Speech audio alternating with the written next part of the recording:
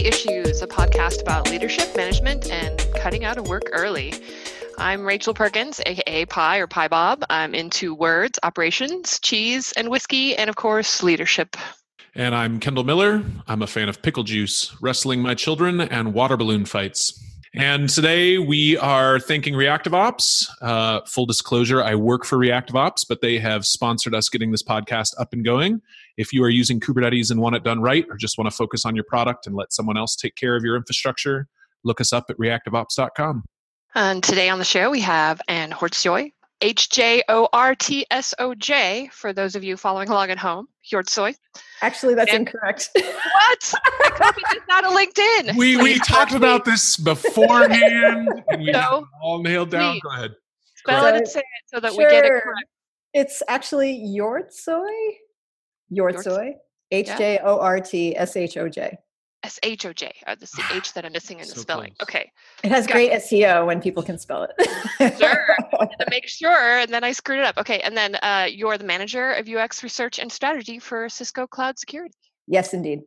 So welcome to the show. It is really awesome to have you. And also full disclosure, Kendall and I both sort of know Anne from other areas. So it is great to have you, and hopefully we'll get to know you even better. I'm happy to be here. I know I'm excited. So let's dig right in. Why don't you talk to us about your path to leadership and how you got to where you are now? Sure. So I've been doing UX for a while. I was an individual contributor for a very long time. Started many years ago, sort of got into it laterally from a web producer position that I had at a company called MediaMap. Started working on their intranet. It was sort of the dawn of the web. I got very, very interested in doing more of that. Went and worked for a consulting firm. Cycled through various jobs, getting more and more senior. Eventually, lit out on my own as an independent consultant. Did that for about 10 years, and realized that if I wanted to grow my skills more, expand what I was doing, I needed to be a manager, and I needed to work for a company because you can't manage as an IC consultant. That doesn't work. So I went into just regular work again. I got a job at a place called Blue State Digital, where I was initially hired as a UX lead. But it became clear that there was a need for product management. So I sort of went into that. And I was head of product there for a bit. Did all kinds of interesting work there. Left and went and worked for a startup called CloudLock, which is a cloud security startup that was subsequently acquired by Cisco, where I am currently. And I wanna ask about that right out the gate. So I think that's. And a lot of people, I guess in the tech industry, it's more common that a lot of people are a part of a company that gets purchased. And CloudLock was, how many employees were at CloudLock when you were acquired approximately? I think approximately, I can't remember if it was 150 or 170, but maybe 200 around there. I think maybe 170, 180 with offices. We had an office in Tel Aviv. We still have an office in Tel Aviv, an office in Waltham, Mass, some people scattered across the world. We have a couple of people working for us in the UK, and so people sort of spread everywhere. And so that was announced in August of 2016, and Cisco is 75,000 people, which is a little bit bigger. A little bit different. Yeah. Cisco is pretty big. And so I wanted to ask, how did start with how did your role change through that acquisition? And then, I'd love to hear some of the parts of how you led through that acquisition, what it was like to lead a team through an acquisition, as much as you can or are comfortable sharing. I don't want to make you share any details about it that are uncomfortable, but what went well, what didn't go well, how was it leading? And then, how has your role changed being swallowed up by a massive organization? A smaller one. Go ahead. Yeah, I'd say it's a shift. I had worked for a large company before that. I did a 3-year contract at Fidelity Investments, which I can't remember how big it is, but it's not, I don't think maybe it's 75,000. I don't know. I think it's a little bit smaller than Cisco, but I think the main difference is our communication paths get very different.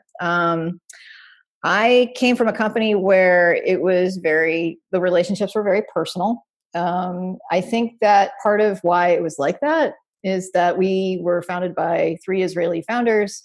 Israelis are great to work with. They are very personal relationship oriented, and it's a high trust environment. So that was very much the way it was at CloudLock. I think everybody kind of knew each other. It was very friendly, very relationship based, very family like. So when we were bought by Cisco, that way of communicating with each other became very different. We were using new systems. We were hearing things from above. Is that a switch from Slack to some internal Cisco thing? Is that a switch from like a heavy or light procedure to heavy procedure, or what's what? Right. Sorry, keep going. We were sort of like a small organization within Cisco still. So we have the people we know and work with. So that's our engineers, our product managers, our design team. My design team grew after acquisition, which was great.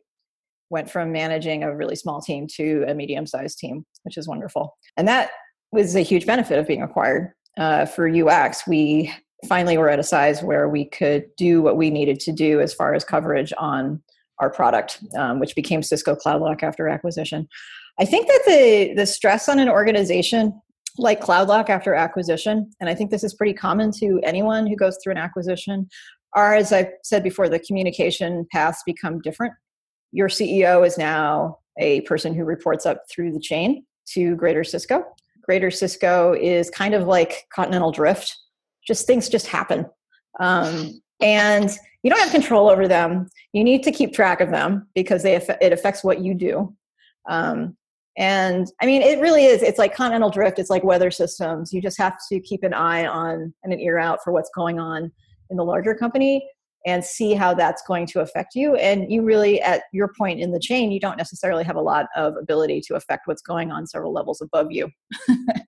And I imagine that makes, for some people who perhaps report to someone who, like yourself, like that can be really unsettling, going from a very close, cozy relationship with their manager, and then the manager doesn't necessarily have control the way that they did before and may not be able to protect, or at least they may feel that way. Right. Did you have to change the way that you interacted with your own team? Not the way I interacted with my own team. I think it's harder to, I had to work harder to give them context so that they wouldn't feel weirded out by the whole thing. So, for example, we get all these emails all the time from Greater Cisco that say things like, this is going on and this is going on and this is going on in security. We're part of a greater security group at Cisco. And how do you interpret that for your team? And does that make them nervous? I think that what people fear when they're purchased is that the group that they're working in is going to have an abrupt personality change. They didn't get a job working for Cisco. They got a job working for CloudLock. Right. Mm-hmm. And they bought into an organizational culture that's very different than the one that they're moving into. Just sort of, it's beyond their control that they're moving into it. Mm-hmm. Yeah. Yeah. So, I mean, it's been interesting from that point of view. And I don't want to make it sound like I'm beating up Cisco or beating up anybody. It's just how it happens. I think being acquired is hard. So there's communication differences. There is, I think it becomes, you sort of are exposed to new people all the time because people tend to join meetings that you may not have expected sometimes. If it's a high enough level discussion, we have an org chart where we can look people up before they attend a meeting. Which is helpful. Yeah, it's great because we can say, okay, this person is at this level and they're probably here for this, and you can kind of guess what their stake in the meeting is and all that stuff. So that's useful. But you're always sort of conducting research, which from a UX point of view is kind of, it's part of the job, right? You're just turning that inward. Yeah, that's fascinating. Seriously, you're doing this like internally faced customer research, perhaps, and they have a lot of, they could have a lot of impact on what is your team is doing. So right. It serves you well to not just stick your head in the sand and go, well, I'm just, this tiny part. Yeah, you're not a spec. You can't think of yourself that way. You need to think of yourself as inhabiting this new planet. And you need to get to know it, and you need to understand its ways. And there's always a corporate culture that you need to understand and engage with.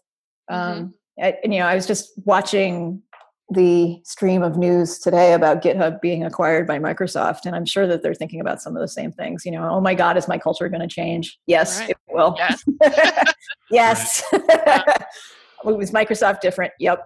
I mean, there's good parts too. Microsoft or Cisco has a ton of money. And that's great. And you just said your team grew. Yeah. I remember being acquired. So I was at a startup called Brightmail. It was an anti-spam company. And after I showed up 3 months later, they were acquired by Symantec. And I didn't even have time to get used to whatever the culture was at Brightmail. But having resources to deliver things is really great. And so if that's a thing that you enjoy, being acquired isn't necessarily such a bad thing. Yeah. I mean, we use Outlook now, which was an adjustment, and petty things like that. But from Outlook to Lotus Notes. Imagine trying to do email anti-spam with Lotus Notes. Wow.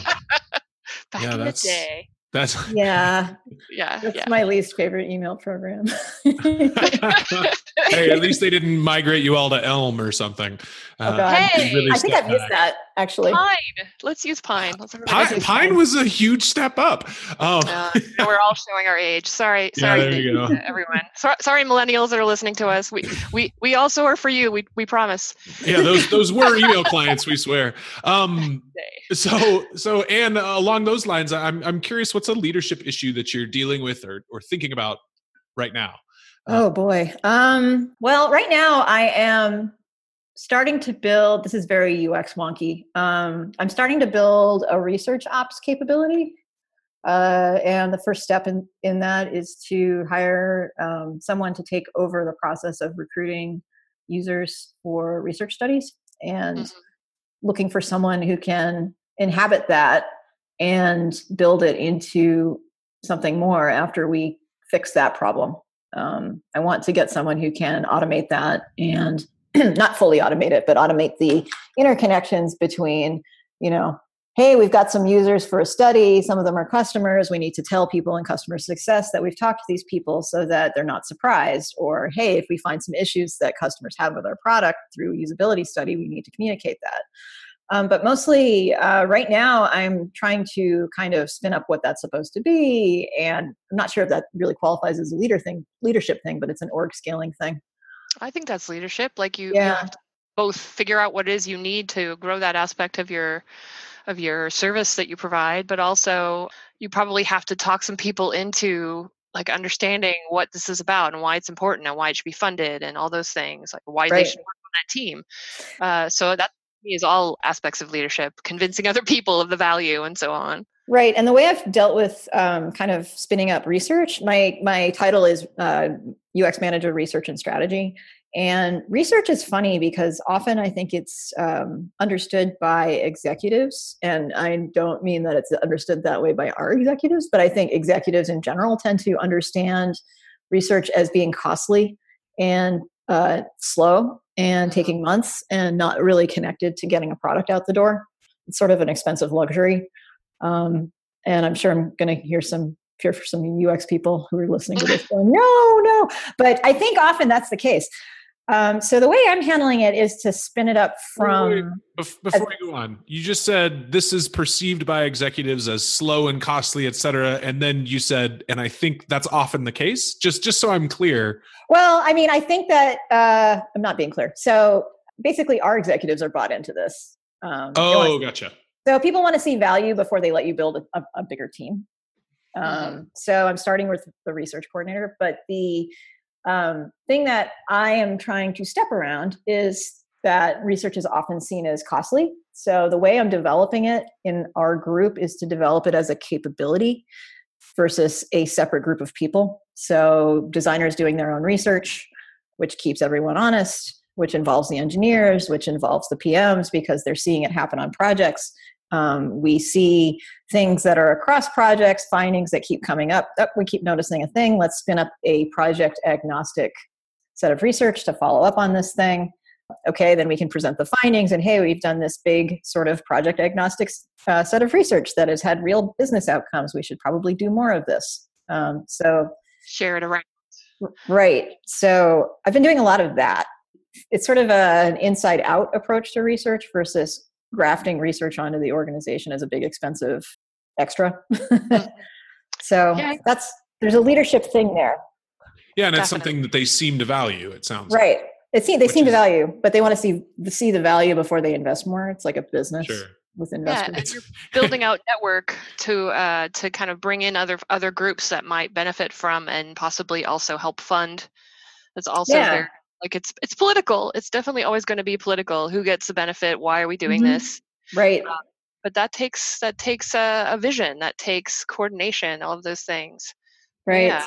So I'm trying to sell it as we go so that people buy into it and are enthusiastic, and I don't have to explain to anybody why we're doing this.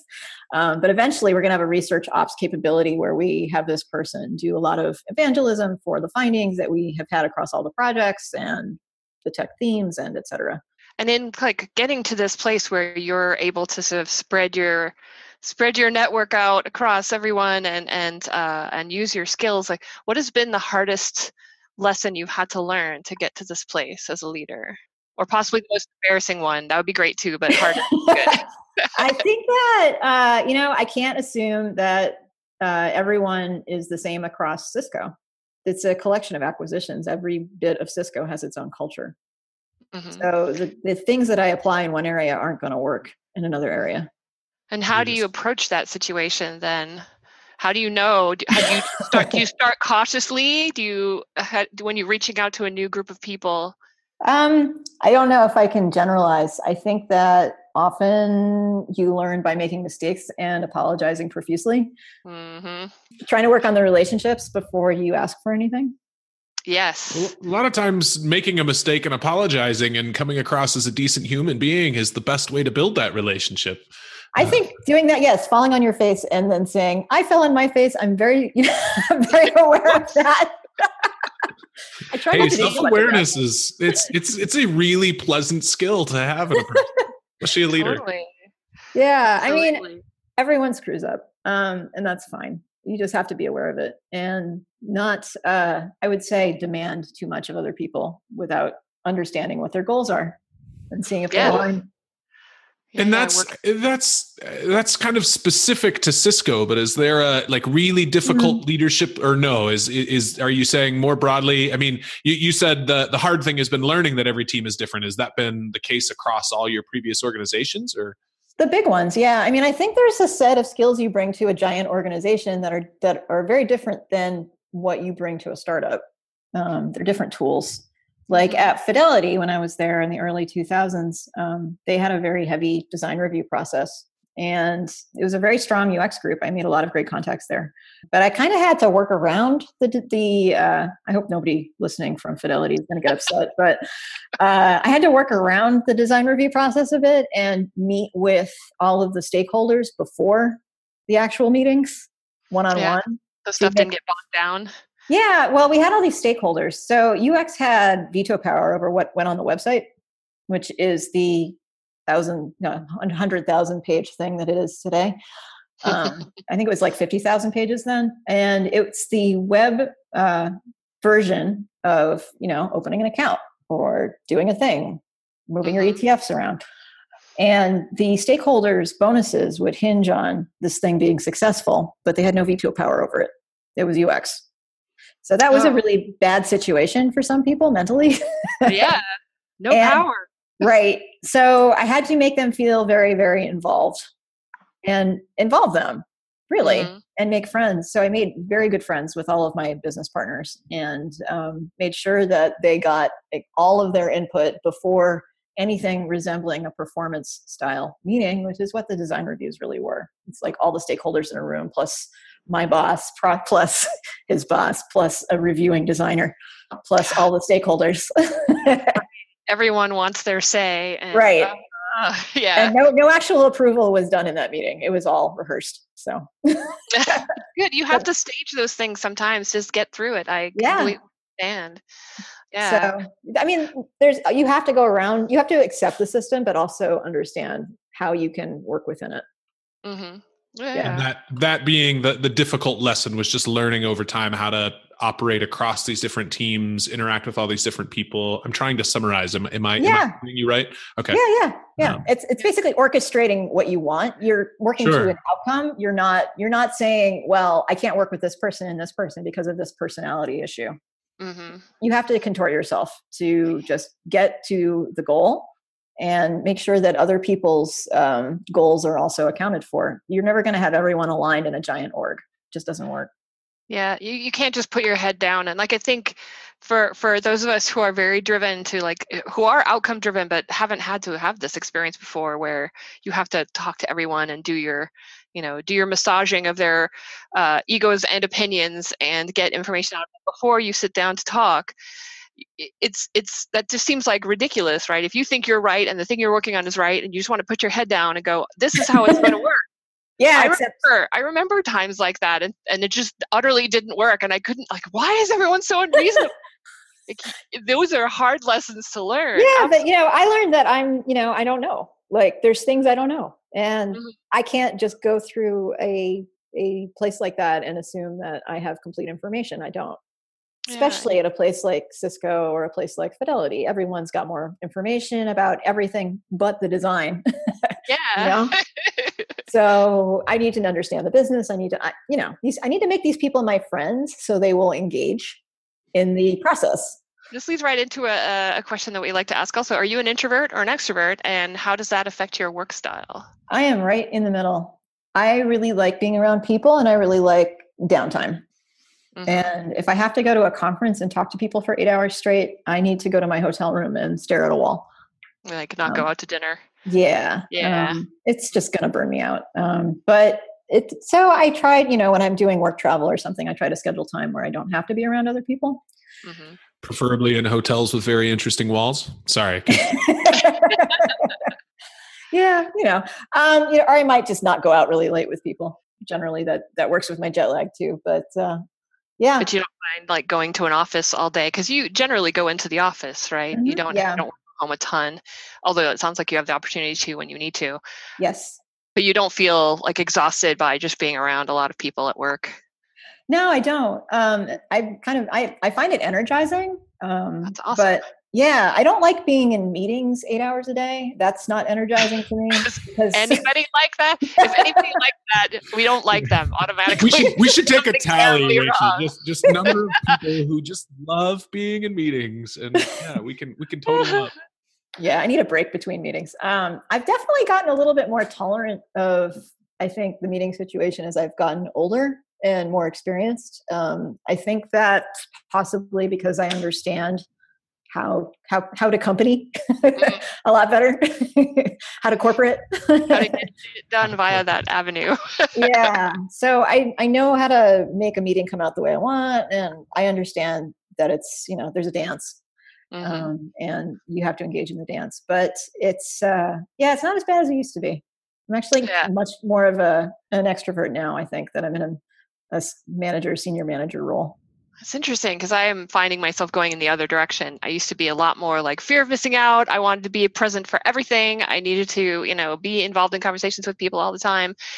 And now I have a hard time with the amount of interpersonal discussion I have to keep up with what's going on at my company.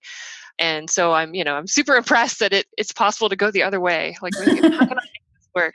I'm also kind of ruthless in meetings as far as making them, when I run them, they're very here's our agenda. This is what we're talking about. Okay, we can have discussion. Great. Next steps. Excellent. Go. And if we don't have anything to talk about, I cancel it. That was my favorite thing about being a leader is meetings started when I wanted them to, and they stopped the moment I was ready for them to be done. You could cancel them. Canceling meetings. Right. Well, so then I want to ask one of our other questions is just, what's your relationship to authority? How has it changed maybe in startup land, in big land, big company land, and how do you feel about having authority over others and still have, also have authority over you, other people? This is such a good question. Mega boss. Okay, this is a great question. And I'm not just saying that because I don't have an answer. Well, it's a good stalling technique. It's a really just quality. Go ahead.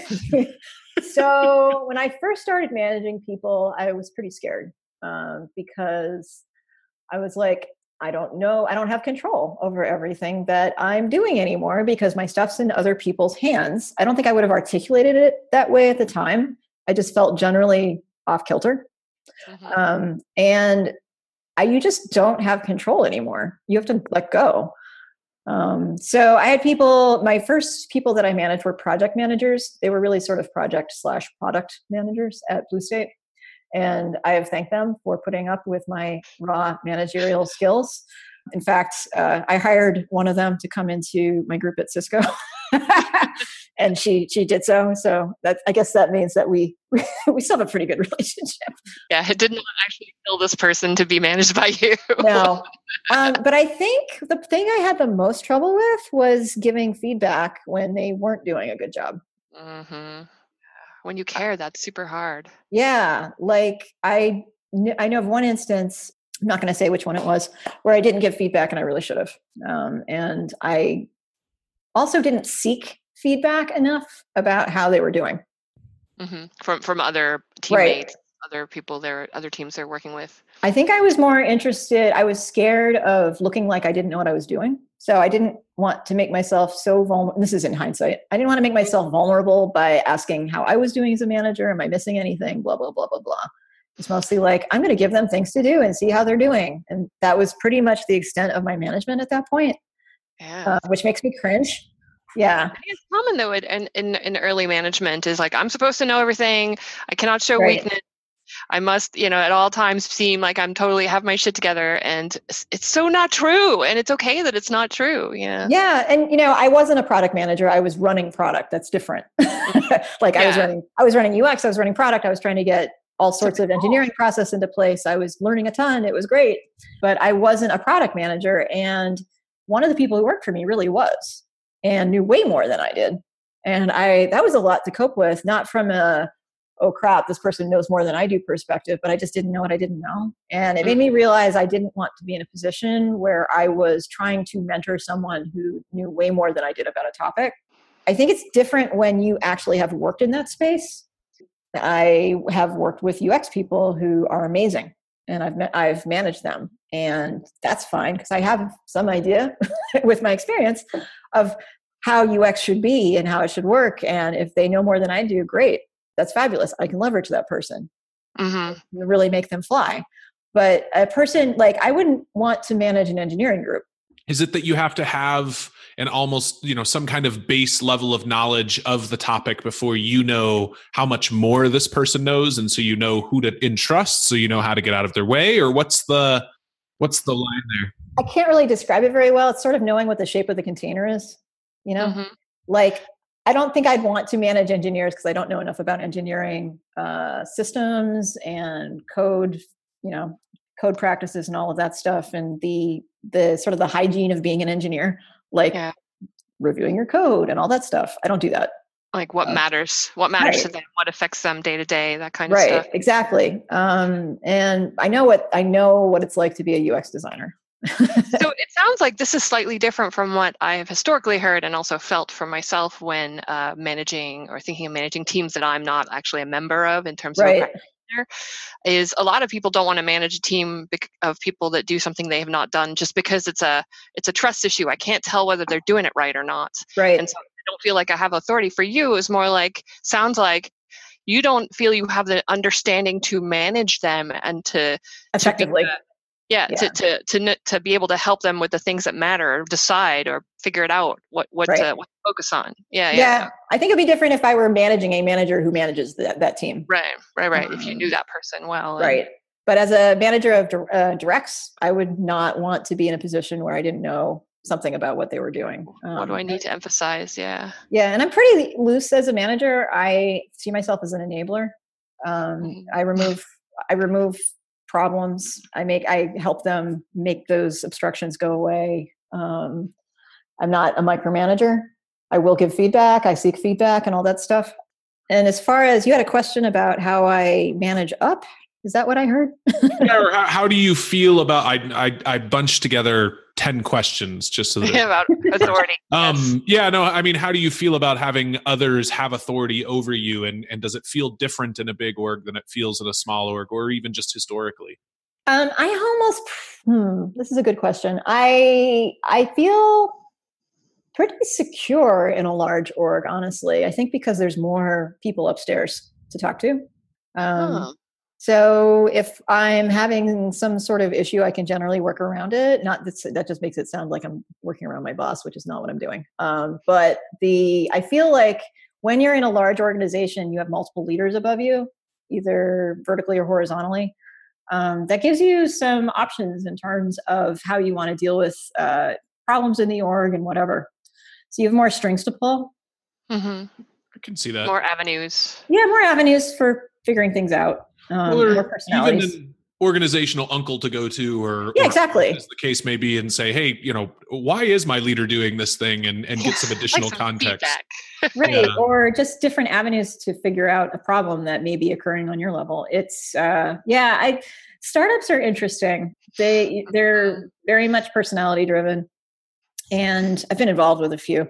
They're very much personality driven. If you don't like the personalities that are in charge, you're going to have trouble. And it's very concentrated. Yeah, a lot of people are making a lot fewer people are making the big decisions. Yeah. And so there's a lot more potential for the boat going like hard over one way or the other way versus the ship, the massive aircraft carrier that Cisco is going, right. Making it be a little more predictable. I'm curious how much of those things are. I worked for a very large organization for a while, and I found out about 9 years in that most of my frustrations with the organization were still just relics of the founder that had just been passed down and become systematic throughout the organization. So I wonder how much, every org is still just a cultural personality thing. It's just that it gets big enough you can wade through. So, it gets big enough. There's people who can say, hey, you know what? Yeah. That thing's kind of bullshit, Yeah. I mean, I think every org has DNA that doesn't change that much as it grows. I think there are coping mechanisms and reactions to it. I totally agree. And I think the bigger the org, the more avenues there are to work around that if you don't like it. To address the authority, from the side versus just, going upwards. Yeah, exactly. Yeah. Do you think that if you think back to when you were a child or in high school, do you think you had have a different relationship with authority now than you did when you were a kid?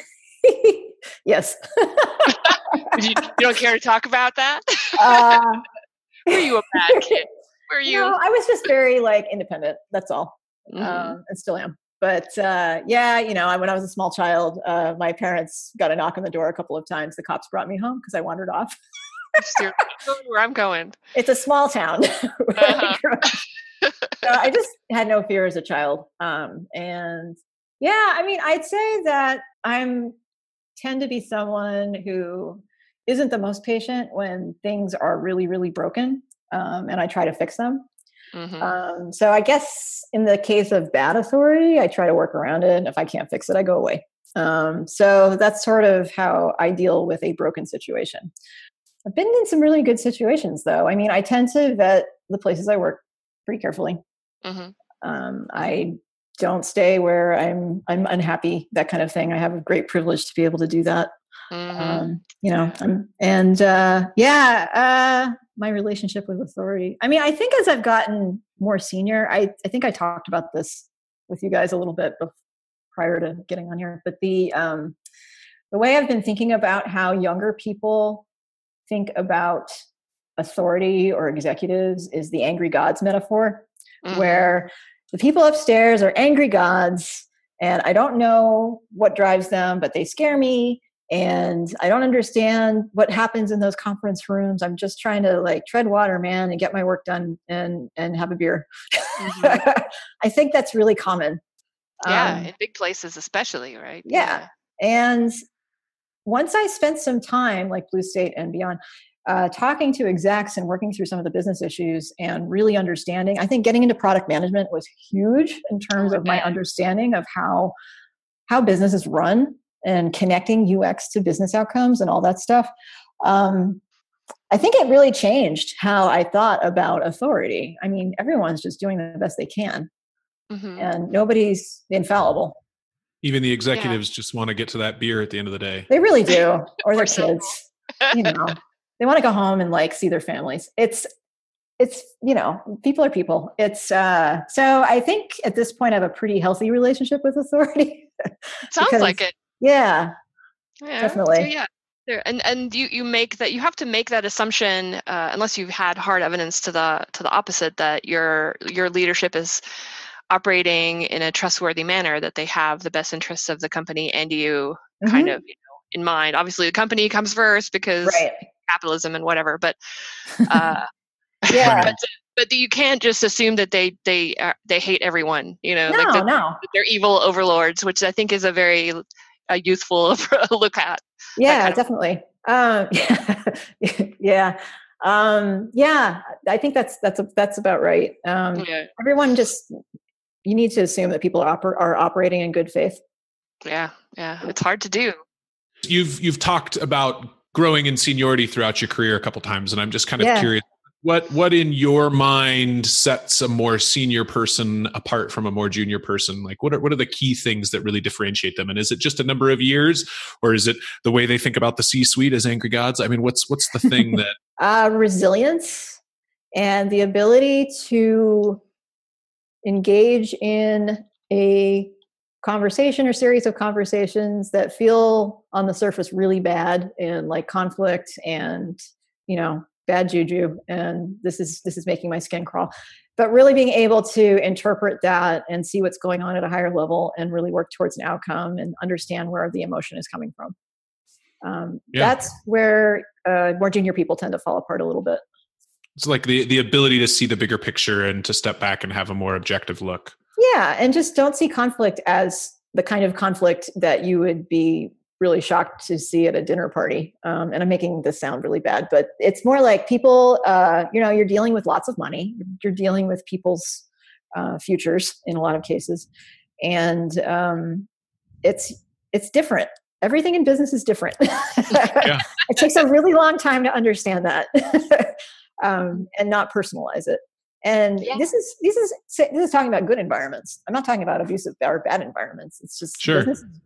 I have a friend who I was talking to, like, this is like a conversation I had like 15 years ago, and she had just gotten into business from college. And she said, Anne, everything in business is just like, this is not polite. This is not how people talk to each other. It's the opposite of everything I've ever been taught about how to deal with other people. And it's really disturbing. Oh, that sounds terrible. Yeah, and it wasn't that she was in an impolite environment. It's just that you're in this environment where all the rules are bizarre. Yeah, it's not about the niceties. I mean, it's good to have them so that you can build deep relationships with people. But if you're trying to get something done, you're more prone to skip the niceties. Like you don't want. There's that one like thing that everyone complains about when you're on Slack and someone goes, "Hey there," you know, and then doesn't say anything. Yeah. And you're like, just ask. Will you just freaking ask the question you're gonna? Don't make this like the opening of a letter. You know, that's the kind of thing where some people get really upset if you don't say, "Well, just say hi first. Ask me how I am." I'm like, I don't have time to ask you how you are. How are you? You know, that kind of stuff really throws people off. Yeah, there's something to the fact that, you know, your relationships at home you're trying to sustain for the long term, and your relationships at work. That's not necessarily the goal. Yeah. You're trying to accomplish something. And frankly, I hope we're not in a relationship 20 years from now. Exactly. But it's different. This is a good tie-in for another question that we have been asking people, which is, how has becoming a leader affected your personal life and your interpersonal relationships with people outside of work, positively or negatively? So I make most of my friends through my jobs. So I'd say that's a good outcome. I don't know what that says about me, but I have a lot of buddies in Boston, especially from the tech scene over the last 20 years. So personal. Sorry, keep going. I said it says that people like you. A lot of people don't like the people they work with. Sorry, keep going. So how does it affect my personal life? I'm married to a CTO. So we talk shop all the time. We probably talk about work way too much, except we don't care. So he's learned a lot about UX from me, to the point where he tends to run UX in his jobs that he's had, or bring UX to his organizations. And I advise him on hiring and things like that, how to hire good designers and stuff.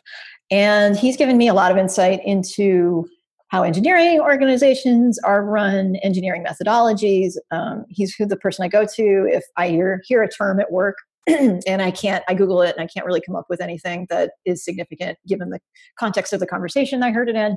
I'll run to Eric and he'll tell me exactly what it is, and he can contextualize it really well. So yeah, I mean, I have a lot of tech friends. So I don't know if affect is the right word. Enable my personal life is probably a better way to put it. Oh, sure, absolutely. Like having a job in tech is a huge part of my life as well, and being able to interact with the folks that I meet, like yourselves. Exactly. But like some of the things I'm more thinking about is like you're on a baseball team or something, you're in a club of some sort, and people are just like milling around and nothing is getting done, and someone has to step up. Do you feel yourself like, are you different now than you were before? Because I was always, I want things to happen, so I'm going to just go ahead and step up. And I've just found that I've become better at getting the outcome that I want over the years with the experience that I have at, figuring out how people work. Is that have you had those kinds of experiences as well? Yeah, I think I don't step up as much anymore because I am content to allow things to play out. And allowing things to play out is a wonderful life skill to pick up, because sometimes you can influence outcomes without doing a thing. You can read the situation, just like reading a meeting. You're like, that person's going to do that, and I just need to not help. I'll draw attention to myself and away from the problem being solved. Yeah. Exactly. And that's fine. And there's not one way to do things, not one correct way to do things. And I think that my personality can be very direct and very straightforward and very, why aren't we here yet? And that's not something that's going to be compatible with a lot of situations outside of tech. Especially like volunteer orgs, things like that. Ooh. Yeah. I know. I'm like face palming for everyone following along at home. Face palming myself, by the way. So cool. Yes, that's pretty entertaining.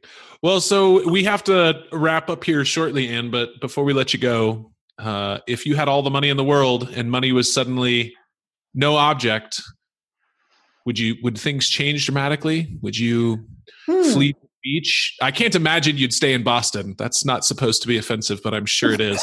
It's so offensive. Of course we do. I love Boston. I mean, I might pick up a house somewhere else. I might get a house. I don't know. Nice vacation home.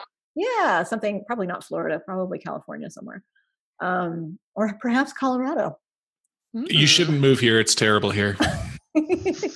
But I would probably go get an art degree. That's what I would do.